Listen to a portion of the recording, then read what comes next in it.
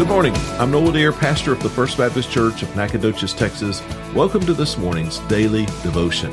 I hope these next 10 minutes will encourage you as you seek to learn God's Word and abide with Christ.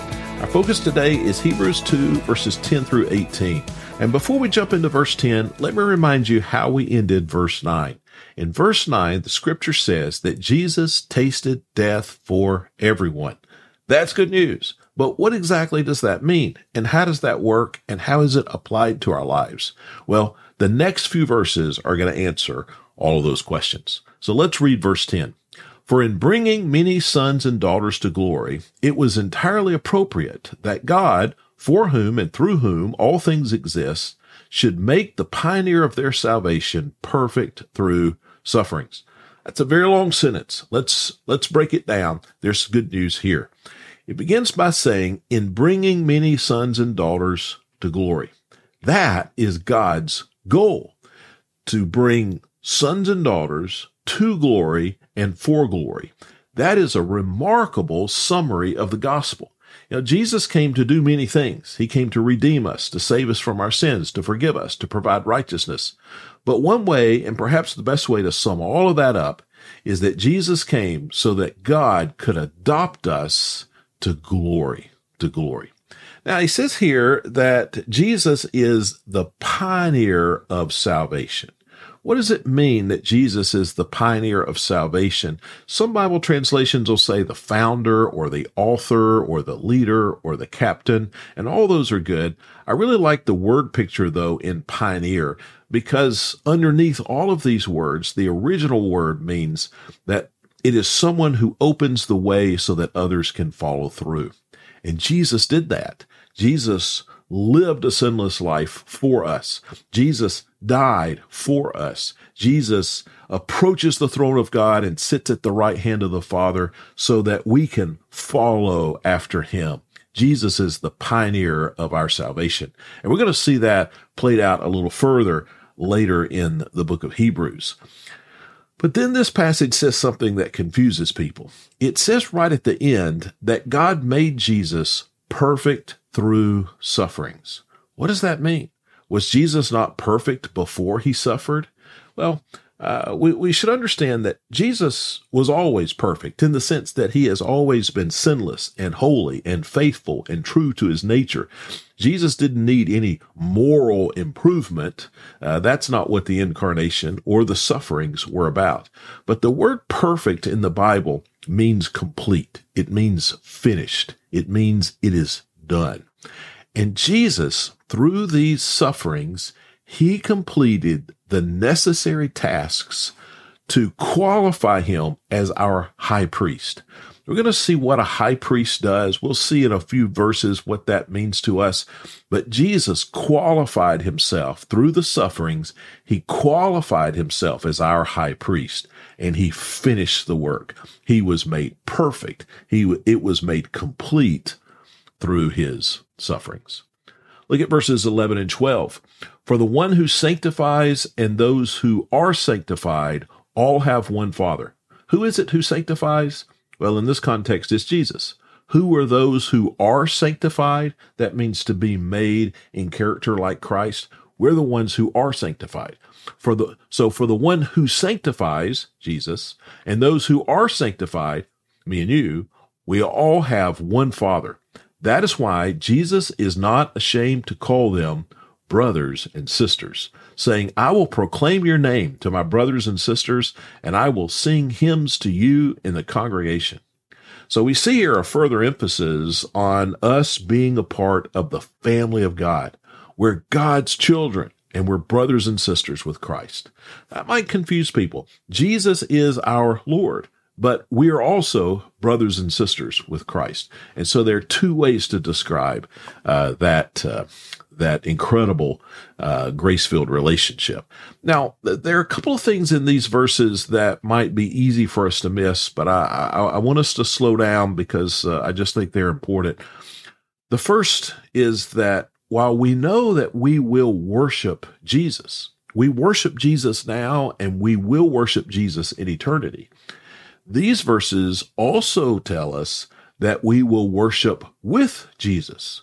that Jesus will be in the congregation amongst the saints as we all worship the Father. That may be something you've never thought about before. We worship Jesus, and we will worship with Jesus. Now, the second thing I want you to see here is that the passage says that Jesus is not ashamed to call us brothers and sisters. So many people today struggle with shame and guilt. I suppose we all struggle with shame and guilt in some respect. People tell me often that they just can't forgive themselves. Well, salvation means that all of our sins are forgiven. Christ has died for all of our sins, past, present, and future. No sin is out from under that umbrella. Christ has died for all sins. Not only has he died for all sins, but he has fully forgiven all sins. It's not that he has halfway forgiven those sins. He has fully forgiven those sins. The way the Apostle Paul says this in Romans chapter 8 is there is now no condemnation for those of us who are in Christ. We are not condemned in any way because of our sins. They've all been forgiven. But another way to say this is what we read here in verses 11 and 12. Jesus is not ashamed to call us brothers and sisters. If you're filled with shame, if you're ashamed of who you are, what you've done, listen, know this. If you're a child of God, your sins are so forgiven, Jesus is not ashamed of you. You shouldn't be ashamed. You shouldn't be filled with shame because Jesus puts his arm around you and proudly and gladly calls you a brother and sister in Christ. He identifies with you. Why? Not because you've not done anything shameful. We all have, but because your sins have been forgiven. Jesus is unashamed of you. Well, let's go quickly through the rest of the chapter. Verse 13, again, I will trust in him. And again, here I am with the children God gave me. Verse 14, now since the children have flesh and blood in common, Jesus also shared in these, so that through his death we might destroy the one holding the power of death, that is the devil. The death of Christ is presented here as accomplishing two things. The death of Christ satisfied the demands of justice. God is holy. God demanded that all sins be paid for. Either we would pay for them or Christ would pay for them. Christ died on the cross and he satisfied the judgment of God. We call that theologically the substitutionary atonement. Jesus was our substitute and made atonement, made payment for our sins. So that's one thing that was accomplished on the cross. But there was another thing. Also on the cross, Jesus defeated the devil. The devil is defeated. Now you might say it doesn't seem like he's defeated, and the Bible says that he prowls around like a roaring lion seeking whom he may devour. So in what way is the devil defeated? Well, he will one day be more defeated, but he's defeated today in that he has been disarmed. Through the crucifixion and the resurrection, Jesus has taken away Satan's only two weapons. What were Satan's weapons? Well, number one, he accused us. He accused us of sin before the Father. The other weapon is death, the fear of death. People are fearful of death, the sting of death. Well, when Jesus died on the cross and rose from the grave, he forgave all of our sins. And so Satan can't accuse me of anything. My sins are forgiven. And Jesus also took away the sting of death because I have eternal life. So Satan, in that sense, can use neither of his weapons against me. He has been defeated. Look at verse 15. And free those who were held in slavery all their lives by the fear of death. And so this is just a further elaboration of what we see in verse 14 with the defeat of Satan.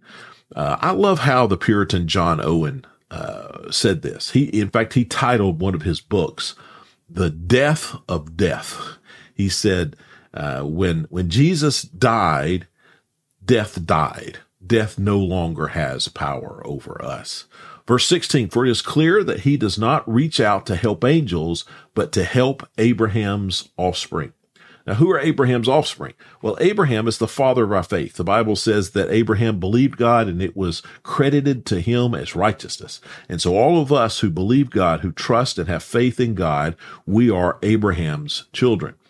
Now, here it says that Jesus came and died to redeem us, not the angels. Why is that important? Well, we've already seen this earlier in the book of Hebrews, but it's a reminder, and it's a reminder that's valuable to us because we need to understand that we are valuable to God, and we are valuable to God because we've been created in the image of God. We're not valuable to God because we're powerful or we're knowledgeable or any of those things. In fact, the angels are more powerful. They can accomplish more than we can accomplish, and they're more knowledgeable than we are. No, it's not those things that make one valuable. It's that we've been created in the image of God. And so God sent Jesus to die for our sins. So we look around in our world, and when we're trying to decide whether somebody is valuable, listen, created in the image of God, they're valuable. And so racism is wrong. Abortion is wrong. We must value people because God values people. Quickly, verses 17 and 18. Therefore, he had to be like his brothers and sisters in every way so that he could become a merciful and faithful high priest in matters pertaining to God to make atonement for the sins of the people. For since he himself has suffered when he was tempted, he is able to help those who are tempted. He is able to help them. Now, I'm going over this quickly because this is going to be repeated often in the next couple of chapters. But he says here that there are two reasons that Jesus died.